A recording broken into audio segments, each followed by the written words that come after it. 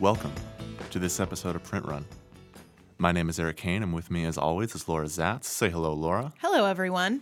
Today is June 26th, and we have really one of my favorite episodes we've ever done today, I think. We have an interview, and I can't even believe we're saying this. We have an interview with Shea Serrano, a New York Times bestselling author, Shea Serrano of The Ringer, in advance of his upcoming book, Basketball and Other Things. So obviously we are pleased as punch about having him on the show this week. But we're pleased as punch. What did your excitement about this episode turn you into like an old-timey British lady? Yes, it did. It's a problem, but that's what happens when exciting things happen. I turn into a British lady. So, but before we do that, how about the basic rundown, huh? Absolutely. So it is the end of June, which means it's time to look forward to our special episodes in July. Our query episode, where we critique, you guessed it, queries by real writers, will be July 13th. Our Writing by Reading episode will drop July 20th. Stay tuned online for kind of a update and a drop on what specifically we're going to be talking about that episode in a few weeks. And then our First Pages episode, which is the same thing as the Query Show, except for First Pages, will go live July 27th. So send us your suggestions for Writing by Reading, your queries, and your First Pages to us at printrunpodcast@gmail.com. Also, I feel like now would be a good time to mention that we're pretty far into this podcast. Mm-hmm. And if you're listening or if you're a new listener, we would really love your review. Yeah, iTunes. I do love getting the iTunes reviews. If you feel so inclined, if you listen to us and you enjoy us, please, if you had a second, it's a great free way to support the show. Just go on the podcast app or iTunes or whatever and just give us a quick rating. It brings us one step closer to beating the New York Times podcast. It's how we're going to hunt down the New York Times book podcast. Yeah, so if you feel so inclined and you like us, thanks for giving us a few stars out there on iTunes. Preferably 5. Yeah, if you have less stars than that, just consult with us first and we'll talk you up. But anyway, before we get to all things Shea Serrano, we should address the one big book news item of the week, right? And it's a little bit troubling, I think, and I think most people would agree, and that is that the TSA is now testing, that's airport security, is like testing protocol for having people remove books from their bag for inspection at airport security lines. Ooh. And so we say that, and that feels, to me, very invasive, right? Like the idea that someone would pull a book out of mine and like be able to kind of flip through it and decide in the context of airport security whether or not that's an acceptable item. I find that very strange and invasive. It feels kind of gross. It does, but I think it's interesting on why we feel that way. So Laura, why does this feel kind of intrusive and gross to you? Well, so I guess in my first hearing about this news, I immediately thought, well, good thing I don't pick embarrassing books when I fly. But then really that's because I don't go for really long trips, or I'm not, like coming home to visit family or something. And if I was doing that, and if I was bringing like my actual books, regardless of whether I'm going to be performatively reading them in the airplane. But even the fact that you would performatively read says something. It feels weird and invasive because like what I read, like my First Amendment rights, like what I read shouldn't have anything to do with TSA doing their job. Yeah. Like that's the big thing. It's like I don't want to be like at the airport at 5:00 in the morning surrounded by a whole bunch of other people that don't want to be there and a whole bunch of people that I'm already seeing their toes, and then all of a sudden have them go, oh, she's reading that book? Like, it's gross. It is gross from like a personal, it's having your personal items, on display, but it's also having items, books that specifically say something about you, like this is more than just, your shampoo bottle. This is, I think we've talked on the show a million times that, your reading tastes, they say a lot about who you are. They talk about, what you're into and what you like. And I think that in a way, that's what some of this has to do with. I want to read one paragraph here from this, this like blog post on the ACLU site that they put this. And I think this kind of sums it up really well. and gets to the heart of why I view this as kind of a dangerous thing. And I think that a lot of people, that there should be serious pushback against this. So here we go. A person who is reading a book entitled Overcoming Sexual Abuse or Overcoming Sexual Dysfunction is not likely to want to plop that volume down on the conveyor belt for all to see. Even someone reading a bestseller like 50 Shades of Grey or a mild self-help book with a title such as What Should I Do With My Life might be shy about exposing his or her reading habits. And of course, someone reading Arab or Muslim literature in today's environment has all too much cause to worry about discrimination. To at least one woman who experienced the new policy, quote, "The scrutiny of my books, magazines, and food feel even more invasive than the body scanners, swabs, and pat-downs." And so, to me, that's like, especially that bit about like the Arab or Muslim literature, because it honestly, it just presents another opportunity to profile. Yeah, You know, it really it's does. it's one more thing that TSA agents can use to cheaply try to make a snap judgment about who you are and what you think. And to me, that feels pretty invasive and unfair. And apart from like the 50 Shades of Grey point, I mean, that's a good one too. Like, this is invasive. This is in effect another sort of pat down. And I don't know. I mean, But I it's guess a pat down for your brain.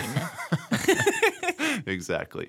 So I don't know. I see some problems here, and we're gonna see stories, I think, of people being detained because they or questioned because they had a book that people in the TSA security line thought was suspicious or didn't like. Well, or had there's already questions been about. an example. In 2010, the ACLU represented a man who was handcuffed, detained, and interrogated like in a very abusive manner for probably about 5 hours because he had Arabic language flashcards and a book about U.S. foreign policy. Well, no. So that's no. I mean, that's incredibly scary to me. Yeah. And And that was 7 years ago. Like, consider like giving that the green light as like something to like allow as a part of policy. yeah. Is for people to look at, the nonfiction or even just the fiction, the dangerous fiction that's being read. Yeah. I don't know. I view this as a pretty big problem and as something that I hope gets some pushback because, as we've talked about, your reading choices are you. And if they're using, or they're a version of you, but it's a version that isn't quickly distilled by looking at a book title. Like if like this man who was detained, he picks up a book that's critical of U.S. foreign policy. That could mean literally anything. It probably just means he's interested in U.S. foreign policy. You know what I mean? But Good for him. But they're allowed to interpret that or read that however they want. They can think, oh, this guy's being subversive. He's being whatever. And it opens people up to all sorts of, like I was saying, like snap judgments and interpretations and profiling that there's just no doubt in my mind are going to have harmful effects. So let's talk a minute about why TSA is feeling that this is necessary. Sure. The big thing is now that airlines are charging more for checking baggage. People are stuffing more and more onto their carry-on items. It's not just what I need for the flight and maybe a change of clothes just in case my bag gets lost. You got to put more books in your backpack now. You got to put more. Yeah, you gotta put more stuff there, and you also have to be very wary of the weight if you're checking a bag and that sort of thing. So the idea here is that now that people are trying to save money, they're packing their carry-ons more, and that means that it is hard for the scanners to do what they need to do when there's a lot of stuff in there, particularly organic matter, particularly like cellulose and books, and paper, right? Yeah, paper. Well, that adds such a it adds such a strange wrinkle to our discussion about print versus electronic books, right? Because apparently now print books are they make you a terror threat. So. And that's the thing. Like, it sounds like they're worried about. At least they're stated to be worried about things like page like explosives that look like book pages. They're worried that people have carved out the middle of the books and stuck things in them because they're particularly resistant to scanning. And one thing that's interesting here is that they have no right to see what's on your e-reader, right? Like, so. I don't know, like maybe the ebook, all the more reason to use electronic books, right? If you're not interested in having somebody talk about what you're reading, You can put it on the electronic reader, Yeah. which you were already doing on the subway to read 50 Shades of Grey anyway. But if you were detained for that, I mean, there's been a lot of stuff with TSA about what access they have to your cell phone. And I'm wondering if there's not a ton of information right now about what the TSA has access to on your e-reader. It's mostly about cell phones, but you know, like there could be some sort of that they can, if they wanted to, if they were given a reason, could go into your e-reader as well. Yeah. I guess, you know, to put a bow on this, it's one more weird way that, you know, your reading habits are, you know, becoming intrinsically tied with how you exist within the state, within this country. And I don't know. I guess, I mean, we have no choice but to see how it plays out and voice displeasure when things seem to infringe upon our rights. But that's what it is. It's weird. It's definitely weird. I'm flying a lot at the end of this year. I'll definitely report back on what it was like. Although I do have TSA PreCheck, I'm wondering if this will be one of those things. Like with TSA PreCheck, they let you leave your laptop on your bag. They let you keep your shoes on unless they're like super metally. Yeah. And I'm wondering if they go, you can have your book privacy. So let's talk about something a little bit more fun than the end of our privacy and reading habits. Yeah. So as we mentioned at the beginning of the episode, we have an interview this week, and it's one that you and I are both really, really excited about. And it's with Shea Serrano, who is a New York Times bestselling author. He's been wildly successful with The Rap Yearbook, which was his latest book. What was it called? The Bun Bee coloring book and coloring and activity book. Yes. Right. And then his most recent one coming up here is called Basketball and Other Things. It releases in October, and I encourage you to get it because it looks like a blast of a book. But apart from him, you know, being a genuinely inventive writer and, you know, working for The Ringer and all these places where we've kind of, you know, at least I have been a fan of his for a very long time. The reason we are so excited that he's on this show is because of the way he interacts with his fans as a book author online. He is, to me, a singular force in book promotion. And it's because he's developed this social media presence where he's able to engage with his fans, you know, who he refers to as the fuck out of here army, right? The FOH army. And it's hard to even describe what he does, but like you and I feel like every week planning the show and just talking about our daily work lives, we end up talking about Shea at least once a week. Oh, yeah. One of us will see a tweet and we will send it and go, guess what Shea's doing now? So to give you a little bit of an example about what he's doing, it's not just that he's saying outrageous things that go viral. No. Shea will randomly decide to support a bookstore that is not his local bookstore, is not a bookstore he's ever been to or that he has any connection with, and will say, today, the FOH Army will do 1,000 orders at this bookstore.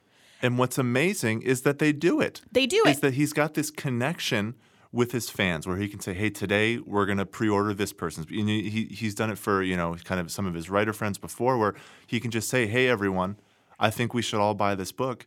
And everyone goes and buys it. Yeah. Or we should all support this bookstore. It doesn't matter if you buy my book, just support these people. Right. And so he's developed this absolutely amazing connection with his online audience. And I think it's because he's just got this genuine, you know, enthusiasm and goodwill towards these people, towards the writers he ends up helping.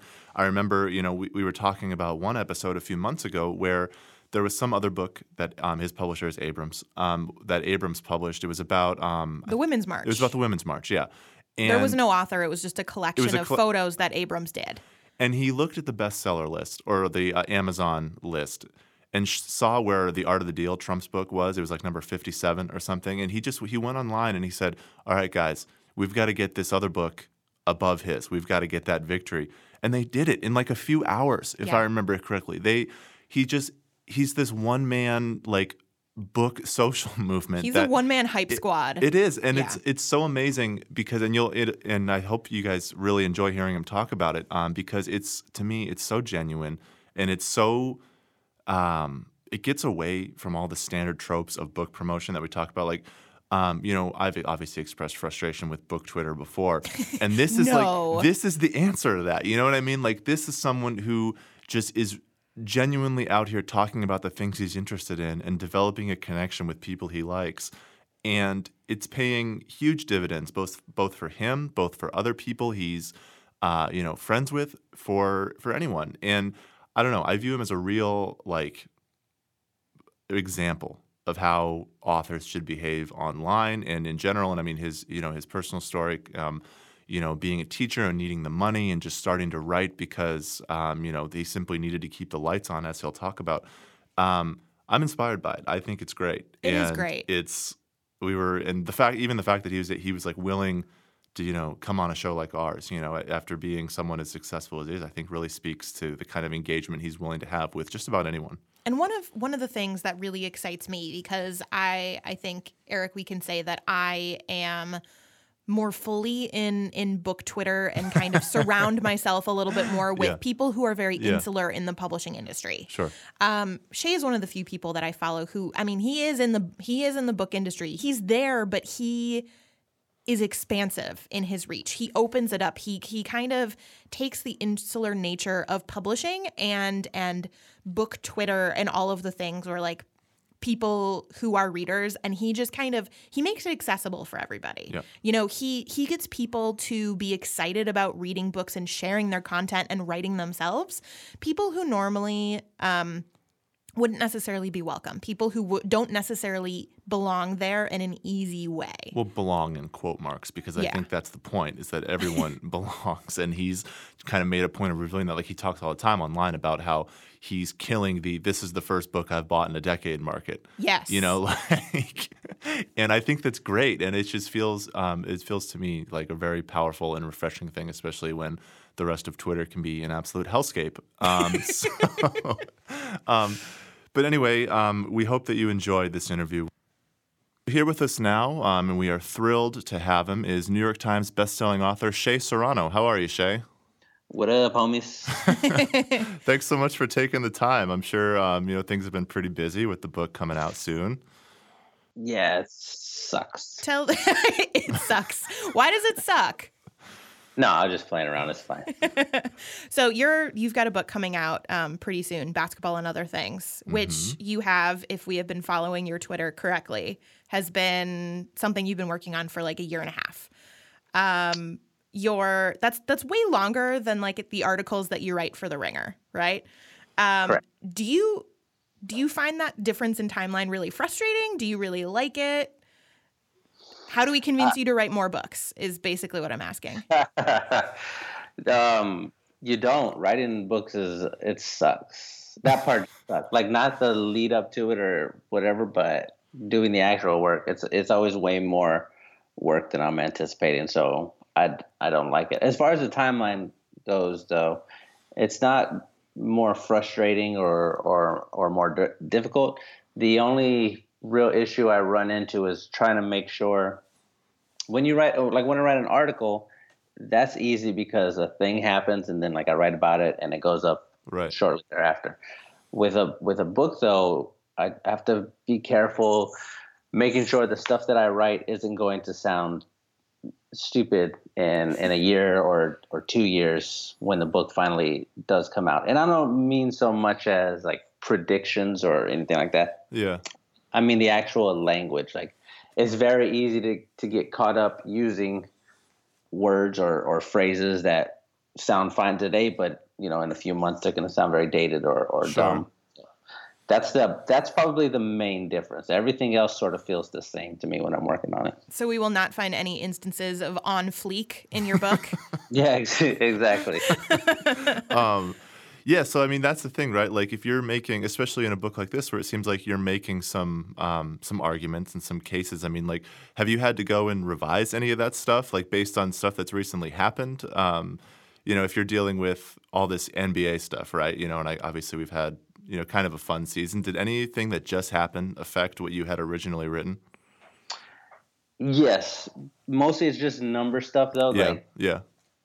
In the beginning part of the book, I'm talking about, for example, like the highest ever PER rating. Right. And before it was LeBron, before this season, he had the highest ever at, like, I can't remember the exact number, 12 point something maybe. Sure. But then Russell Westbrook happened this season, and he just destroyed. He blew up several of those numbers that I Right. hadn't fixed. But for the most part, I tried to stay away from just talking about anything that happened this season. Fair enough. So we saw the other day on Twitter that you posted that you have your page proofs and stuff, and it got us thinking, like, in terms of the publication process with the book, like the copy editing and the proofreading, like, how has that been? Like, do you find that bit frustrating? Do you find that enjoyable? Like, having to go back and look at your material again, as authors often, always have to do when they go through this process. Like, how do you find that? I don't like that part very much. Yeah. I don't like to reread it because it feels like it's a thing you can do endlessly.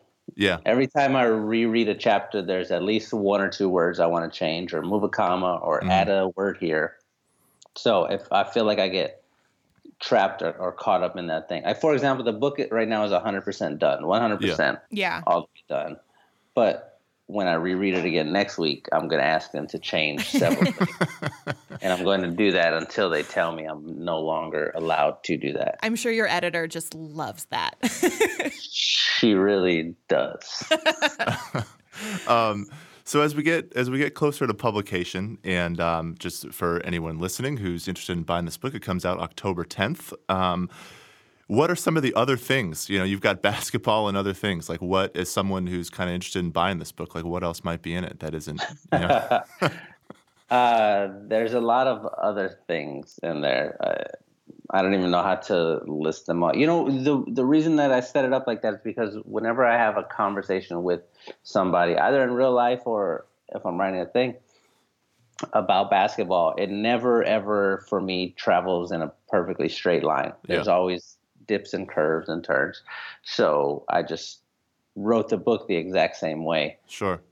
So as far as other things, like there are parts that talk about music or a lot of parts that talk about movies or personal anecdotes and just junk like that is all it is. Great. That's better other things than like cheese or something. Well, there's a whole chapter on cheese, actually. Is there? Oh my God. You you did that just for me. Oh my goodness. Yeah. Okay. So I was looking at the Barnes and Noble description, and there's one debate that's listed in there that I was hoping I could get your quick take on, and that is how many years you thought Kobe was the number one player in the league. I'm hoping that you think the answer is 0. Yeah, it's a smaller number than I had anticipated. Yeah. That's for sure. That's probably one of the harder chapters that I had to write. Right. Mainly because of how much research was involved. Like we had to look at like the beyond just the normal stats, but like player efficiency rating and the playoff player efficiency rating and the box plus minus and the playoff. Like there's like a whole bunch of advanced stats we had to look at every year. He's in the league for 20 years, so we had to look at it for every year. Who are the top 5 players in this, and then sort of come up with a formula to average it all out. And right. Yeah, it wasn't. I thought it was going to be like 5 or 6 years that he was the number one player, but no, it was closer to 0. Closer to 0. That's gonna get the Kobe hive after you. You realize? I believe so, but if you read the chapter, it all gets laid out there. Good. So obviously, you are a bit notorious in book publishing circles because of the FOH army, right? The fuck out of here army that you've sort of cultivated. And like, we were thinking about it a lot, and it's like, there are a lot of writers online who have pretty big followings. Many authors who have like more Twitter followers than you, and theoretically, any author could decide to just start copying your approach to promotion, right? Like they could simply start trying to do the, book parties and the art parties and the things that you do. But it feels pretty obvious to me that they would not nearly have the sort of success that you have. And so my question to you, as in our show, hinges a lot on kind of dealing with this sort of stuff, like author promotion and books and like how writers can be their best selves. Like, where's that connection with your readership? Where does it come from, and why do you think it's been so strong and uniquely successful? I would guess that is probably a 2-part answer. Sure. For the most part, that's a pretty small percentage of the stuff that I'm doing whenever I'm on Twitter. Yeah. So, just for that reason alone, it's like you build up an equity of sorts. You can't just show up one day and go like, oh, today I'm going to tell people to buy the book and then hope that it happens, because it's probably not going to happen because you haven't done the other stuff yet. So that's one part of it. The other part is that I think people can tell that I don't all the way care about how many books we sell. Yeah. That part is just like, it's whatever. Like, it's way less try hard, you know? That's what I've really enjoyed about it. It feels really authentic to follow. It feels like you're like, it's fun. Yeah, it's you're not genuinely desperate. just trying to have a good time and not necessarily promote yourself. And I think that's very refreshing in author promotion circles. Yeah, that part. It always feels weird to me when people are. I get emails all the time from other authors, but also from like businesses or whatever, asking how do you do the things that you're doing, and it's like, you kind of can't, because then everybody's gonna say, oh, you're doing the thing that he's doing. Yep. You know what I'm saying? And I'm like, I'm not the first person. I didn't invent using Twitter to promote things, but it sure ended feels up like it though. Yeah, it just ended up working out that way because of all. I think it's just a reflection of all the other stuff that we've done. All the other good things, they sort of build up, and then it's almost a friendship of sorts. It's as close to being friends on the internet as you can be. Right. And so, like, yeah, my friend has a thing coming out. I want to support that friend, and I want to buy what he or she has going out. And it's just the same situation. Because, for example, you're talking about these pre-orders. Nobody has seen any of the book yet. That's what's amazing. They're not buying it because they read a part and they thought it was really good.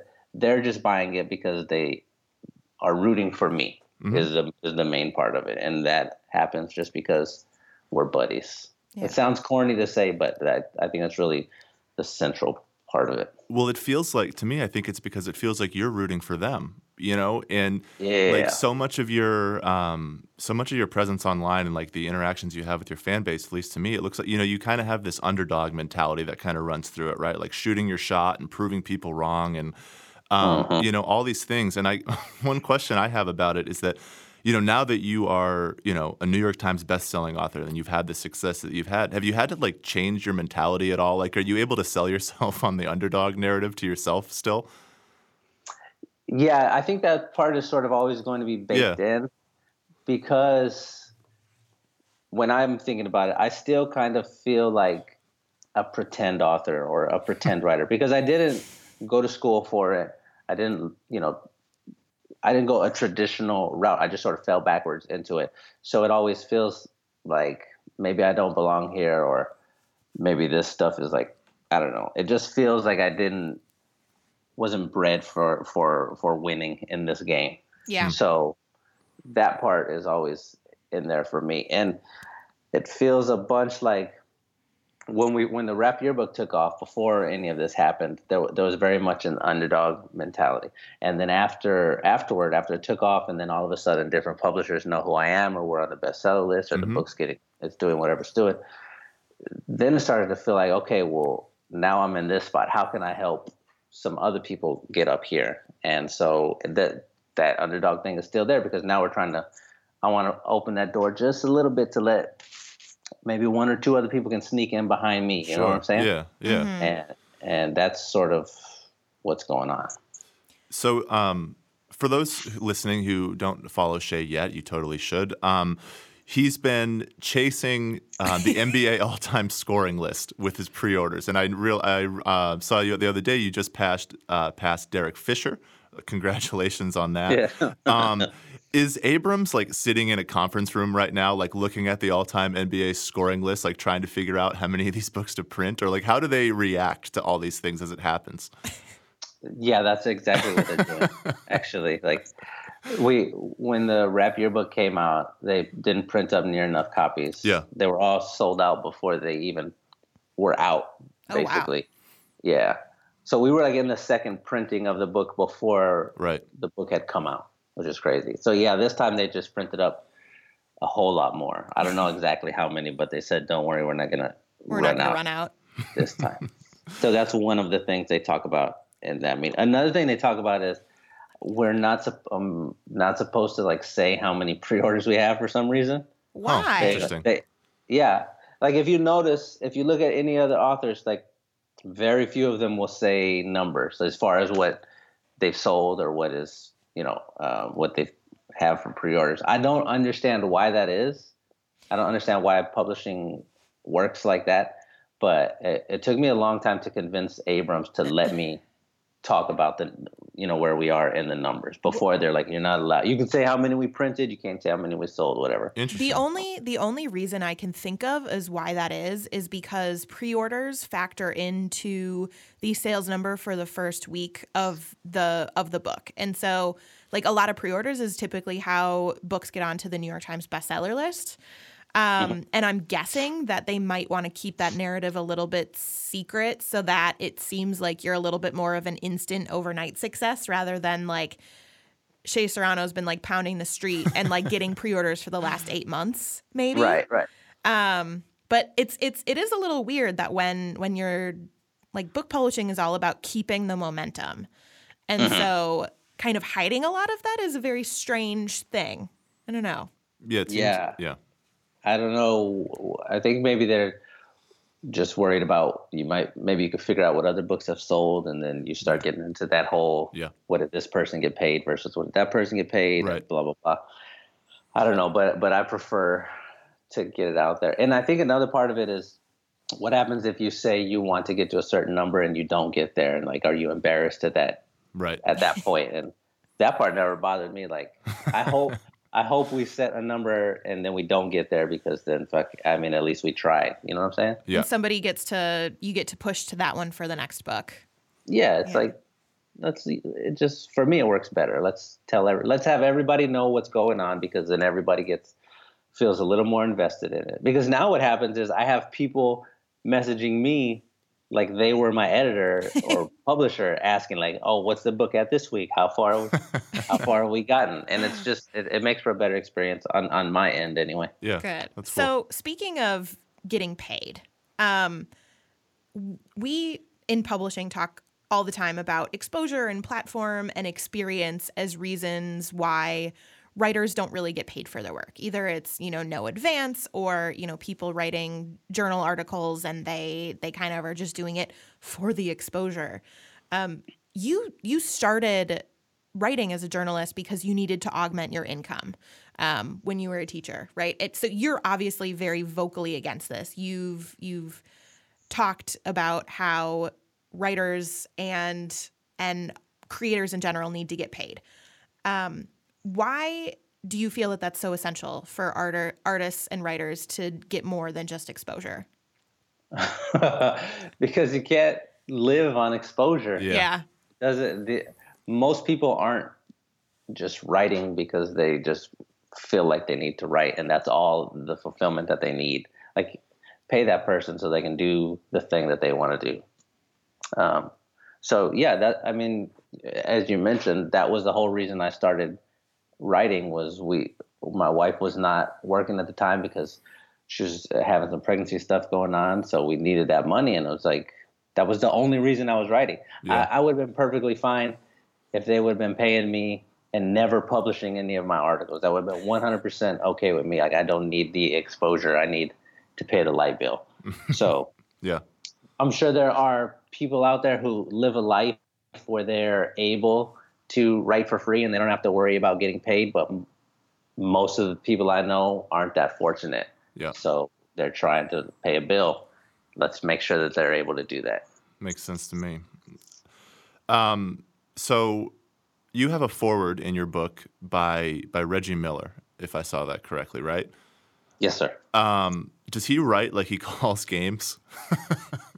First of all, I love Reggie Miller, Yeah. and I think he's a fantastic game commentator.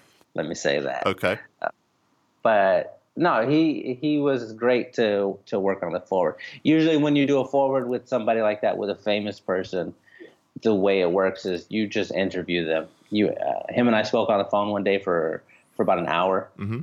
I just recorded everything, very similar to what we're doing now. And then I typed it all up. I wrote down the questions and answers, and then I sent it to him and his handler, and they go over everything and they say, okay, we'll change this or change that, and then they sign off on it. And so the forward was very much just him having a conversation. Cool. Yeah. Wonderful. I'm really excited to read that, actually. Yeah. So, Shay, last question for you, and it's one that we ask all of our guests on the show. If you could change one thing about publishing the industry in general, what would it be? I would do the thing that we were talking about. I think we should have this website where it lists how many books everybody sold, so we can all see, and also how much each person got paid to write that book. So we can all have that point of reference. Because I feel like the Rap Yearbook sold, I don't know, somewhere around 115, 120,000 copies right now. So whenever I do this next book deal, I want to be able to point to a list and say, well, look what this book did versus this other person's, and now I need a check that looks like that person's check. You know what I'm saying? That's great. Yeah, no, I'm into that. Yeah. Yeah. There is like half of that exists. There is this there's this company that tracks book sales in general, and you can like look up how many you sold so that you can then like up your personal advance.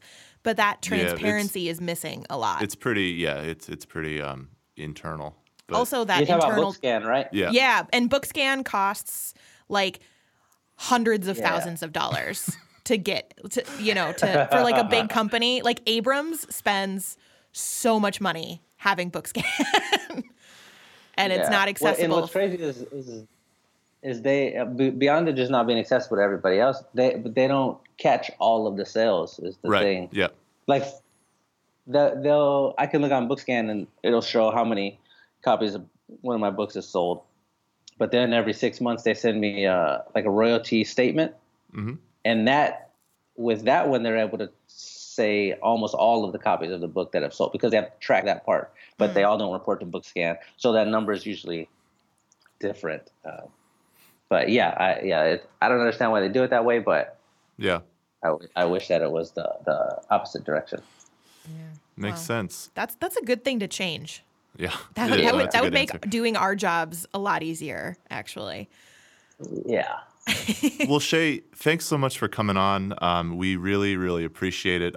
Best of luck with basketball and other things, and we will certainly be first in line to get our copy when it comes out. We've already pre-ordered it. All right, thank you. Thank you. All right, bye.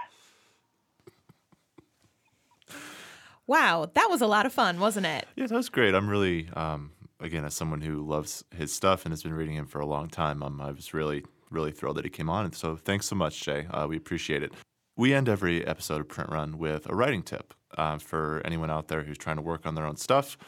And obviously, I think this week's kind of wrote itself, huh? Actually, Shay wrote it. Yeah. And that is this week, our write tip is to shoot your shot.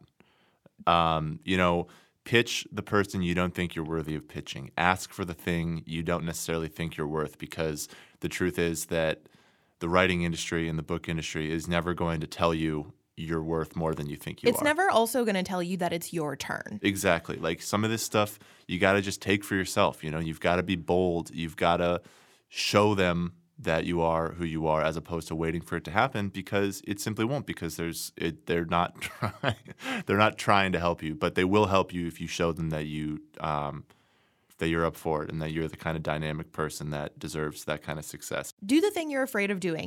Query the president of the literary agency rather than the junior agent if they're going to be a better fit for you. Like write for somebody and ask for them to pay you. Focus on, writing that gigantic book that everybody says that can't sell right now, because guess what? It's going to sell at some point. Yep. Just do it and just go for it. And maybe someday you will end up like Shay. That's the goal, isn't it? Yeah. No, I think so. That's the takeaway, right? It's like, just be your own best champion, like be the person who's the most bullish about your own career and your own writing life, because that is the only way that it's going to end up in the way that you want it to. And people are going to root for you that way. So as a reminder, July special episodes are coming up. The Query Show goes live July 13th. The Writing by Reading episode goes live July 20th. Definitely stay tuned on social media for announcement of what that piece is going to be. And First Pages episode goes live July 27th. Remember to send us your queries, first pages, suggestions, feedback, questions, whatever you have at printrunpodcast@gmail.com. And we will see you for a regular episode next week. Bye.